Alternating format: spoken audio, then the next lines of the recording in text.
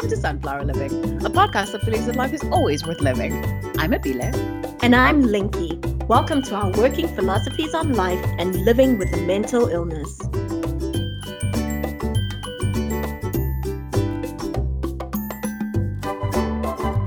Before we get started, we are not mental health professionals. All opinions expressed in this podcast are our own.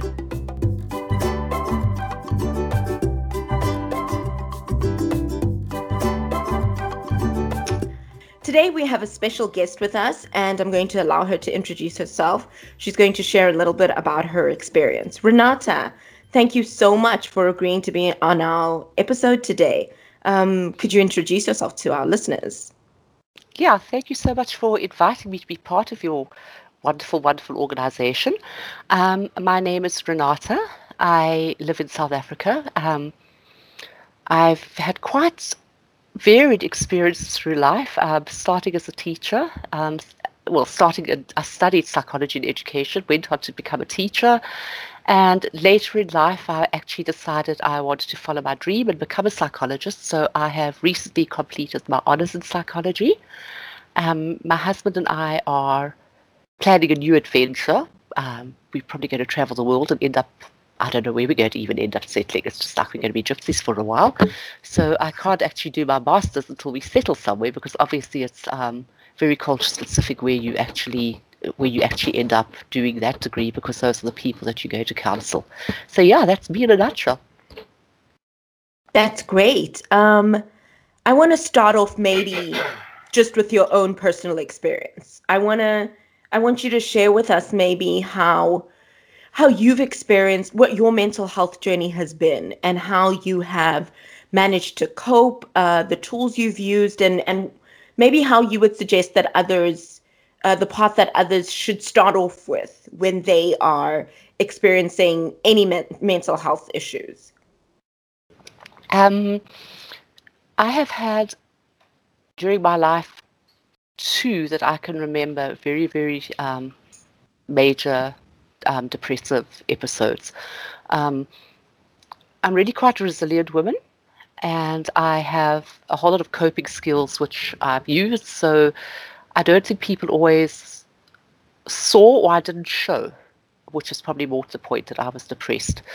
The first one that I can remember as a really, really bad. I did go and see a doctor. I was put on medication. The medication didn't agree with me, and I took myself off the medication, which was not a right thing to do. People, if you're on meds, stay on meds until your doctor tells you to come off them.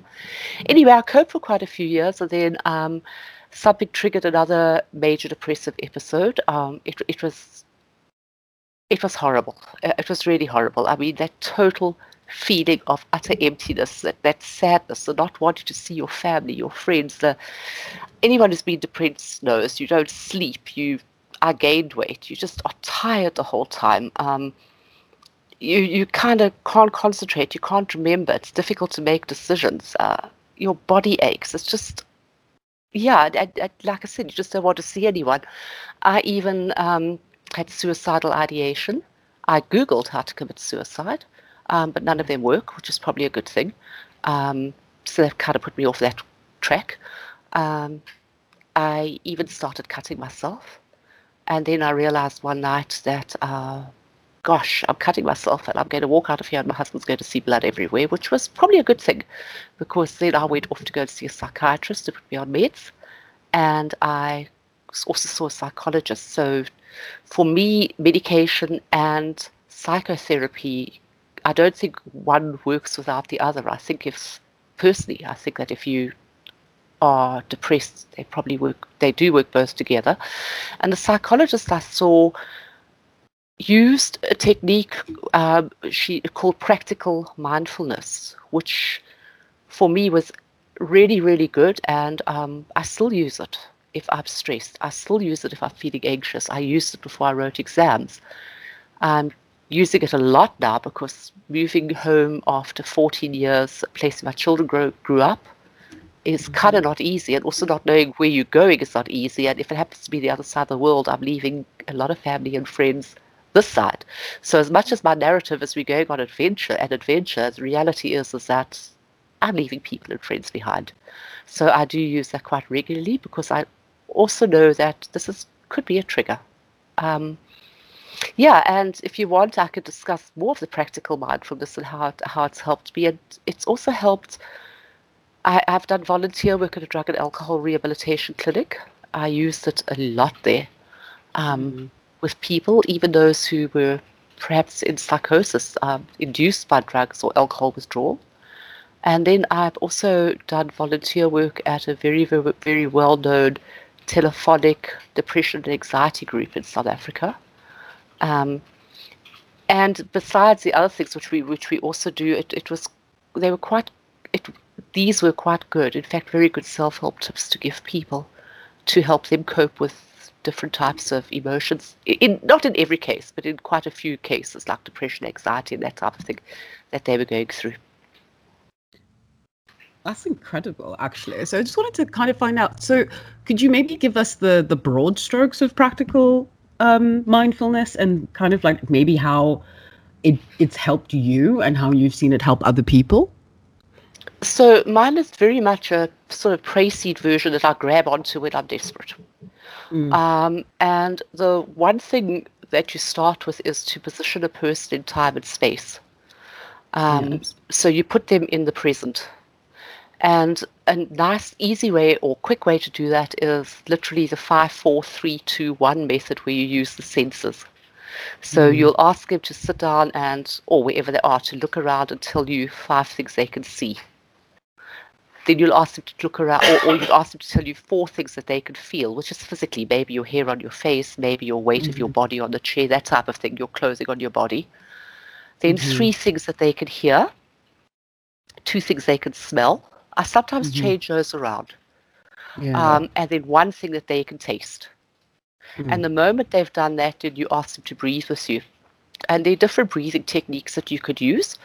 The one is just breathing in and out through your nose, like into the count of 4, out to the count of 5.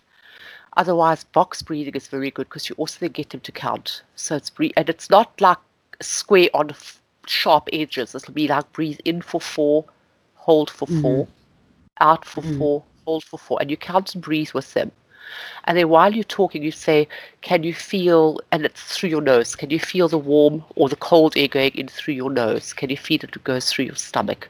You encourage them to breathe in that air goes down below their belly button. When they hold it, can they feel the holding? And then breathing out to you completely empty. Can you feel the difference between the air coming in and when it's going out? When does it change? What does the air feel like when it's going out? And then concentrate on breathing. Then you go on the fact of perhaps the thoughts, and I mean, you could do this different way. The past, the now, the past, the present, the future, okay? Or the now and the past and the future. And right now, they're feeling totally safe. They're talking to you. They're in a safe space. Completely and utterly safe space in the now. And then the past. So we all think of the past in positive and negative terms. But the past is just thoughts. We use the past to get to where we are in the present, yes. But we can do nothing about the past. And those thoughts is all they are. They can't harm you where you are right now. Nor can you get the good back right now. So yes, they influence where you are in the present, but you can do nothing about them. And the same way we look into the future, and we look into it with either fear or like happy anticipation. Our informed choice in the present, which we can only make if we are actually in the present, non-judgmentally and aware, then we are able to make an informed choice which does influence our future to a certain point. But if we're so living with the fear of the future that we are actually paralyzed right now, we react like a Newton's cradle. And we aren't able to make our decision right now, which actually affects us right now and does impact on our future. And then you go on to say that thoughts themselves are neither good nor bad. Yes. A thought is just a messenger. So if we have DHL delivering a gift or something, we don't hold onto the truck, we don't hold onto the person, we don't even hold onto the packaging, but we look what's inside that packaging and we take that. So if a thought, for instance, of the future is, okay, maybe my thought, oh my God, panic is welling up, am I ever going to pack the house up in time? Okay? Mm-hmm. That Mm-hmm. thought is fear of the future, but if I bring it now into now and realize it's just a thought, what is the message telling Yes. me? It's just telling me get hold of package boxes, Mm-hmm. phone people who can come and put it into storage or whatever. Do something now, and then you follow the action. Yeah. You don't get frozen in the So thought. you're sort of like guided by the present, or You what the present requires of you. Yeah, Maybe I you should don't. say. I mean, we all have a future, so we don't deny the fact we've got a future. We can't live like ostriches with our head in the sand. But if we Mm-hmm. allow the future or the past to so paralyze us that we are unable to, that we are reactive Mm-hmm. instead of proactive or active, Yeah. Wow. then we are damaging ourselves. The idea that thoughts are neither good or bad. I think Yeah, and that's something that we dwell on a lot. thoughts are transient. Mm-hmm. Thoughts are like clouds in the sky. They come and they go. So you can't say, I'm not going to have a thought. The thought's going to be there. You can't. You've got a brain. Your thoughts are going to come and go, but they're also transient. Mm-hmm. And good or bad thoughts don't last forever. So just if you look at the sky, sometimes it's nice and blue, other times there's storm clouds, other times there's those little fluffy white clouds, but they come and go. So if in the moments that you are feeling so distressed, you have all these thoughts going, just focus again on your breathing and don't hang on to those thoughts. Allow them Mm-hmm. to come, allow them to go, and I focus think on your breathing. I think that really ties into, and I'll give it to you in a second now, Linky, with your like your newfound coping mechanism of cancel, cancel, cancel. That's exactly what I thought when Renata was kind of explaining this idea of thoughts being transient and that they're neither negative or positive. But I don't know. I just think that ties in so nicely with your concept of just you're able to really just make yourself focus in the present when you absolutely need to. Yes, Mm. yes. So even for people who can't sleep, you're like people with depression or anxiety that can't sleep. Hmm. You can look around and see 5 things at night. You can feel 4 things. Yeah. Um, you can either hear or smell. That's where I said you Yes. can move the 3 or 2 around, depending where you are. But I still try and hear 3. Smell 2. You can smell your bedding. You can smell your hand or whatever. And the one thing that you taste, which is generally a glass of water or something that you've had before you go to sleep, and then concentrate on your breathing. And when those Mm. thoughts overwhelm you, go back to your breathing. Go back to your breathing till you calm.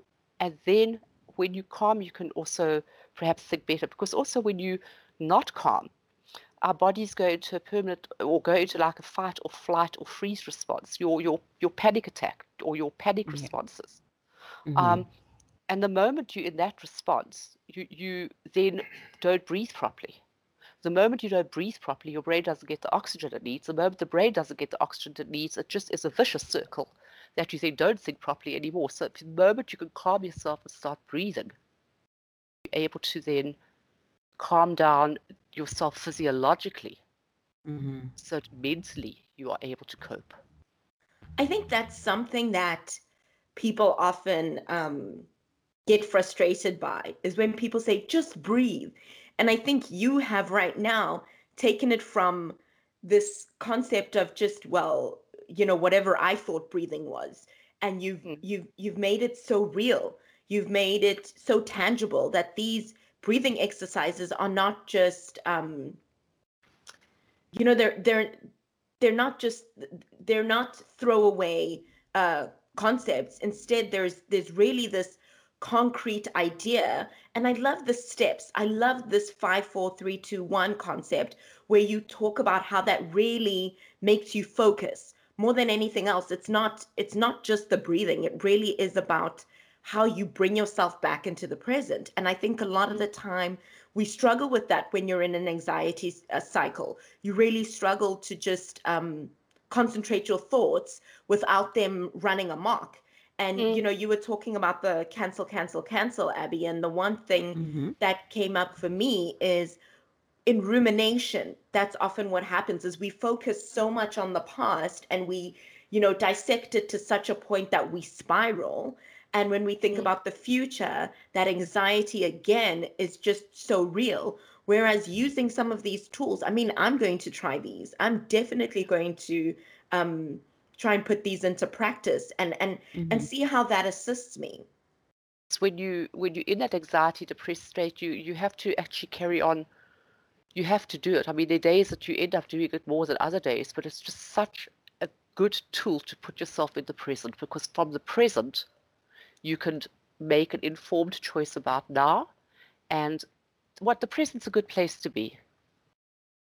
It's quite a nice. The present is a good place to be, because with the present, you can, and it doesn't matter what religion you are, God's grace and your informed choices are what actually pave your way for the future.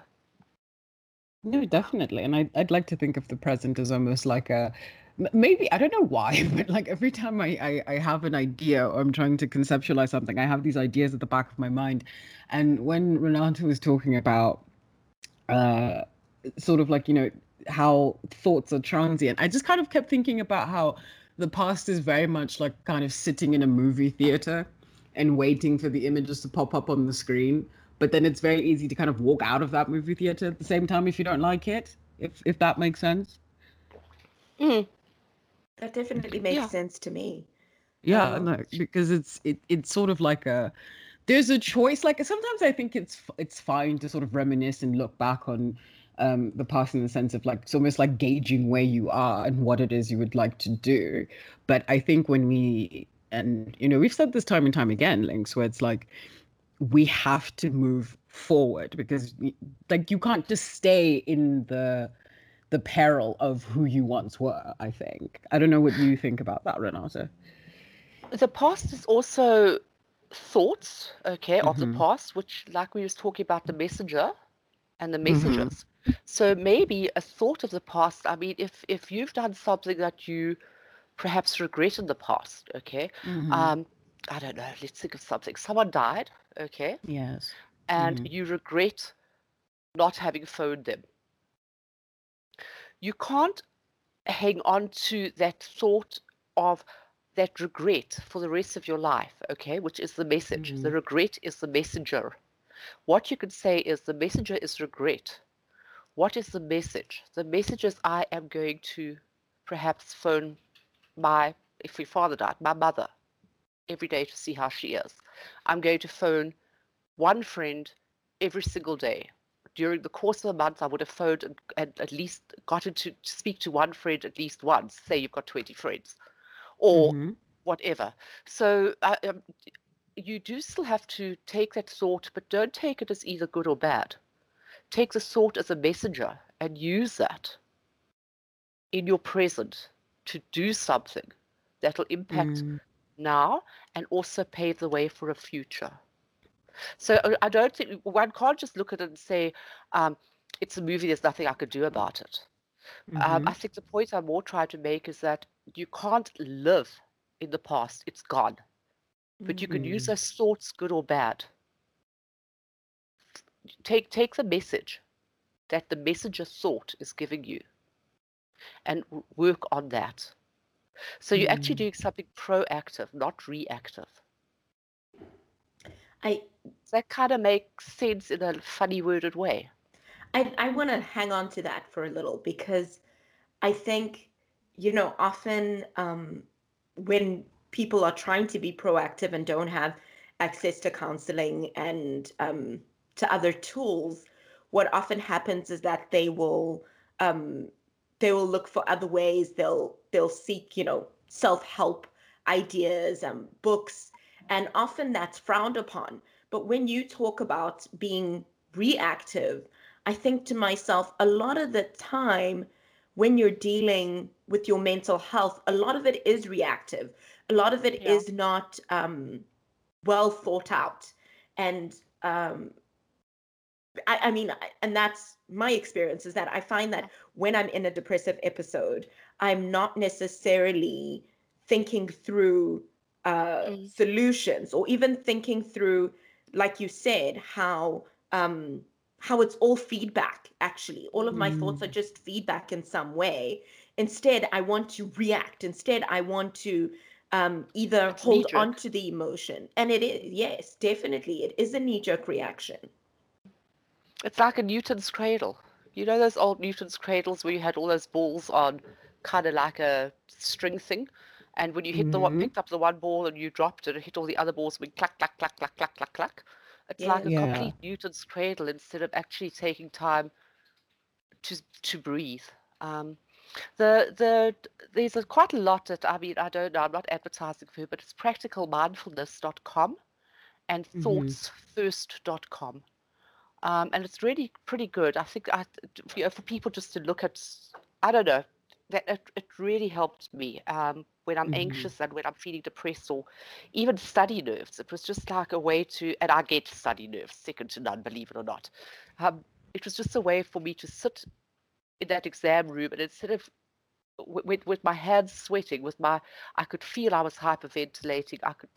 I go absolutely blank out of fear in exams, and I was able to actually use that, position myself in Mm. time or space, breathe, get my breathing regulated, get the oxygen to my brain, get my whatever synapses, whatever else works with breathing. I don't know. I mean, there's a whole lot of biological things that work when you breathe.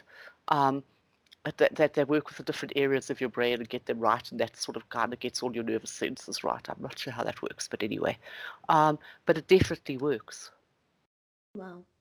I'm going to Mhm. shift gears a little bit, and Mm. because this has been really good. I think that we've both learned a lot, and there's a lot that we can think about. And I think, especially like I said with breathing, um, often people just think that how's that going to work, and you've really given some tangible ways in which we can apply that and see how that helps us. But as I said, I want to shift gears and ask you a little bit. I know that you said that you've done a little bit of counseling as well. Yeah. And so maybe share with us what do you think? How do we get people into counseling? Like, if you were to meet someone and they were to say, "Hey, I'm not feeling great," what are the ways in which we can determine that someone needs counseling? And once they have that counseling, one of the things I often ask is, how do you know if someone is a good fit? Mm. Okay. Sorry, before I go with that, I wanted to also mention there's a lovely company, Breathworks, that does breathing techniques. Okay. I Mm. they actually did a course as well. How do you? I don't. All I think is if you think someone needs counseling, I think that one needs to be an empathetic listener, first of all. I don't think one Mm. can ever force anyone into a situation that they don't want. So I think it's very, very important as a friend or as a family member of someone who is needing um, mental health care, Mm. is to be an empathetic and a genuine listener. So, and to have some congruence. So, not to be false about your listening, not to pretend you care or not to pretend you're a person you're not, and to be genuinely empathetic, to try and genuinely understand the person, but also to understand the person from their point of view. Mm, So, Mm. accept them from their point of view. Um, it is very, very easy when someone comes to you and they're sad or they're anxious to say, oh, stop being anxious. There's nothing to be anxious about. yeah. That's your point of view. Mm. In their view, in their world, they are anxious. And no amount of telling them not to be anxious is going to stop it. So put yourself empathetically, Mhm. understandingly in their place first. And then maybe say, I am really concerned about you. I love you. These are the things that Mhm. concern me. Mm, And but be genuine about it.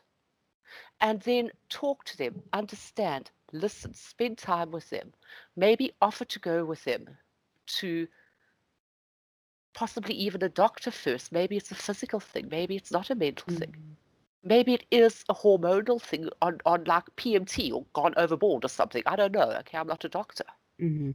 Once they've gone to the doctor, offer to go with them to a psychiatrist, a psychologist, or whatever. So I don't think it is anyone's right, unless the person is a danger to themselves or to other people around, to actually force therapy on anyone. Um, this is my personal view, okay? It's got nothing to do with any therapy I've done. It's got nothing to do with anyone I've ever worked for. This is my personal view. I think with empathetic understanding, most people actually have it in them, ideas of how they can help themselves. And if you talk to them and really understand them, they'll find their own solutions. Yes, you can guide along the way, but it's not do this, do the other. It's would you like? Can I help? What about? What do you think? How would you handle this? Give them the environment where they're safe and cared for and understood. And then they will open up. That's just my thought. Okay, it's different if someone's a danger to themselves or others. Then you have to actually step in. Then you have to do something. But if they are still coping in some way, they're human beings. They're not a walking illness. If a friend of yours had flu, you would offer to drive them to the doctor. If a friend of yours went into labor, you would offer to drive them to the hospital. I think mental illness is nothing to be kind of scared of and not touched or whatever. I think one can say to a friend, I'm worried about you. Yes. And also maybe the person who is the concerned person should do research to actually find out, am I being overly dramatic and overly neurotic about this? You're like, I've read a tiny bit on depression. Yes. So, golly, I am now the person who knows everything about it. Have you ever found that, when talking to people who may not necessarily have a frame of reference for mental illness, they themselves are not a sufferer and they themselves don't really know anyone who has a mental illness or maybe have only really had an acute episode of it? Do you find that there is still a hesitance to really converse about it and really get to the nitty-gritty of, well, this is just, how some people are born, and we should, really not only shy away, but we should be as supportive as we possibly can? I think it's very culture specific as well. I think in a lot of cultures, what the one culture might think of as a mental illness, another culture might think of it as a gift.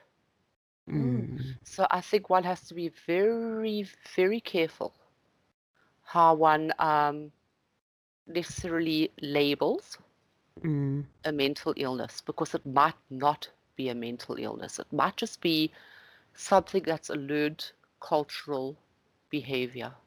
Not everything is a mental illness. For I love instance, that.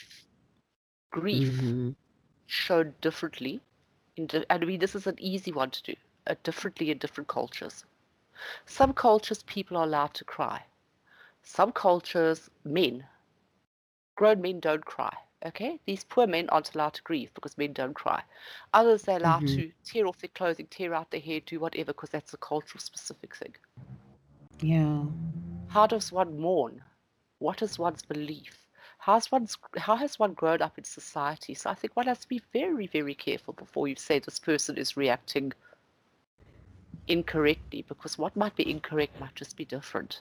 And in that person's reality, Yes. it is not incorrect. It is that person's socially constructed reality. Because what is reality? It's the social construction of what is truth and what isn't truth, isn't it? I think you need to explain that a little more for our listeners.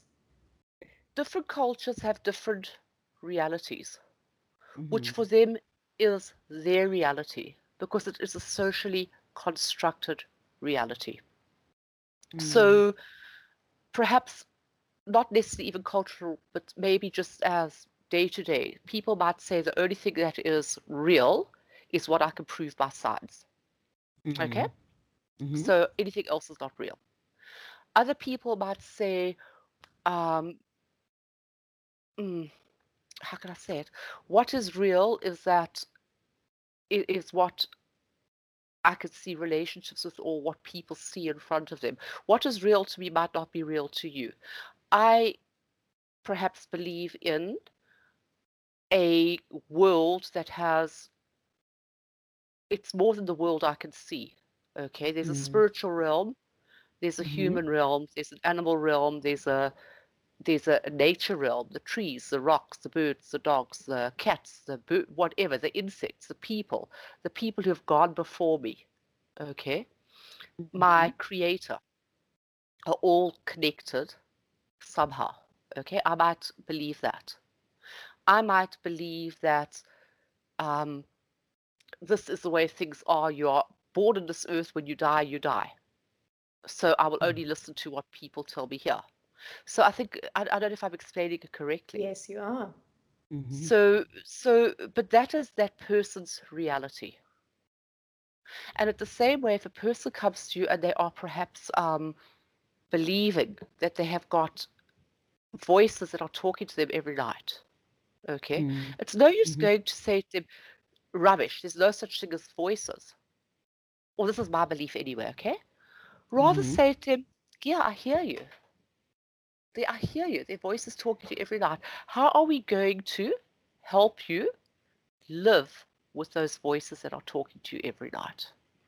Yeah, exactly. So like almost a frame of saying that it's fine that you hear these, but it cannot disrupt the rest of your life, if I can put it Yeah, that I way. would use the word fine but I would say I hear you. You have these voices. How can we help you live with them? Because the moment you go and say rubbish, it's no voices. You're just going to have whoever it is, their backs are going to go up, and boy, they're not going to be open to anything. But if you actually go to them from an empathetic, understanding point of view and help them live with their voices, who knows? Those voices might one day just only come back sometimes. That's my view, okay? As I said, I'm not a qualified psychologist. This is my view as a person. And quite an old person, by the way. But anyway. I don't think you're as old as you think you are. We won't go that way. Yeah. Wow. But anyway, that's my airy fairy, like let's love the world kind of view. Yeah. This has been so insightful. I think that there are so many aspects that I hadn't considered. And I think I love that you talk about empathetic listening, because we've talked about that before, and maybe not with that term, but we really have said that a lot of the time, the reason that people come to you is because they're asking you to listen. They're asking for some support. And when we discount their feelings, when we discount their experience, we then push them away. We then sometimes exacerbate the struggle that they're going through.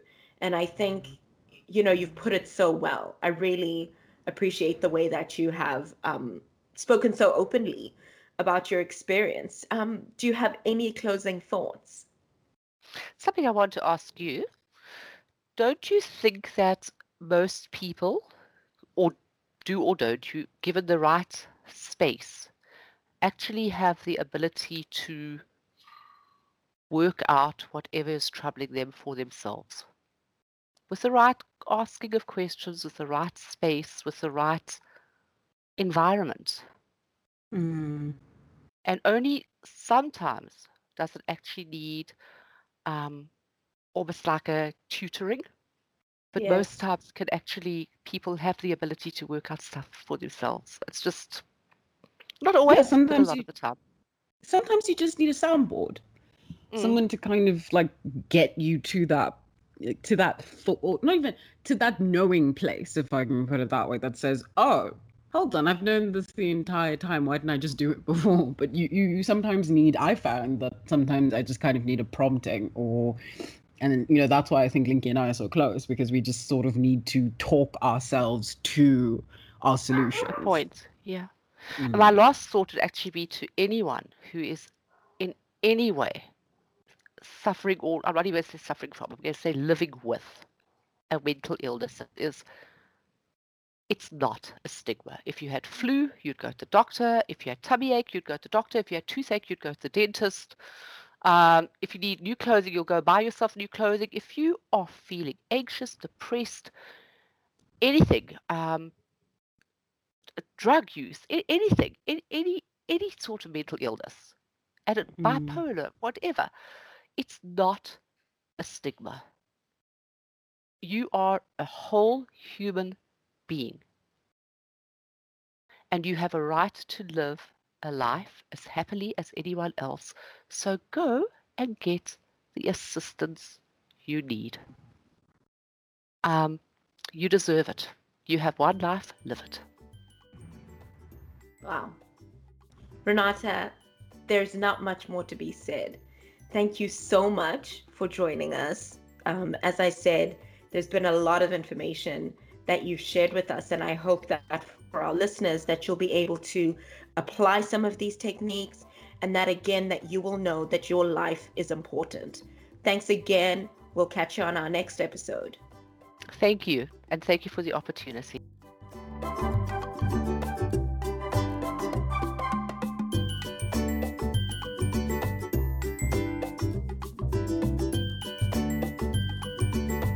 And a note, we are not mental health professionals.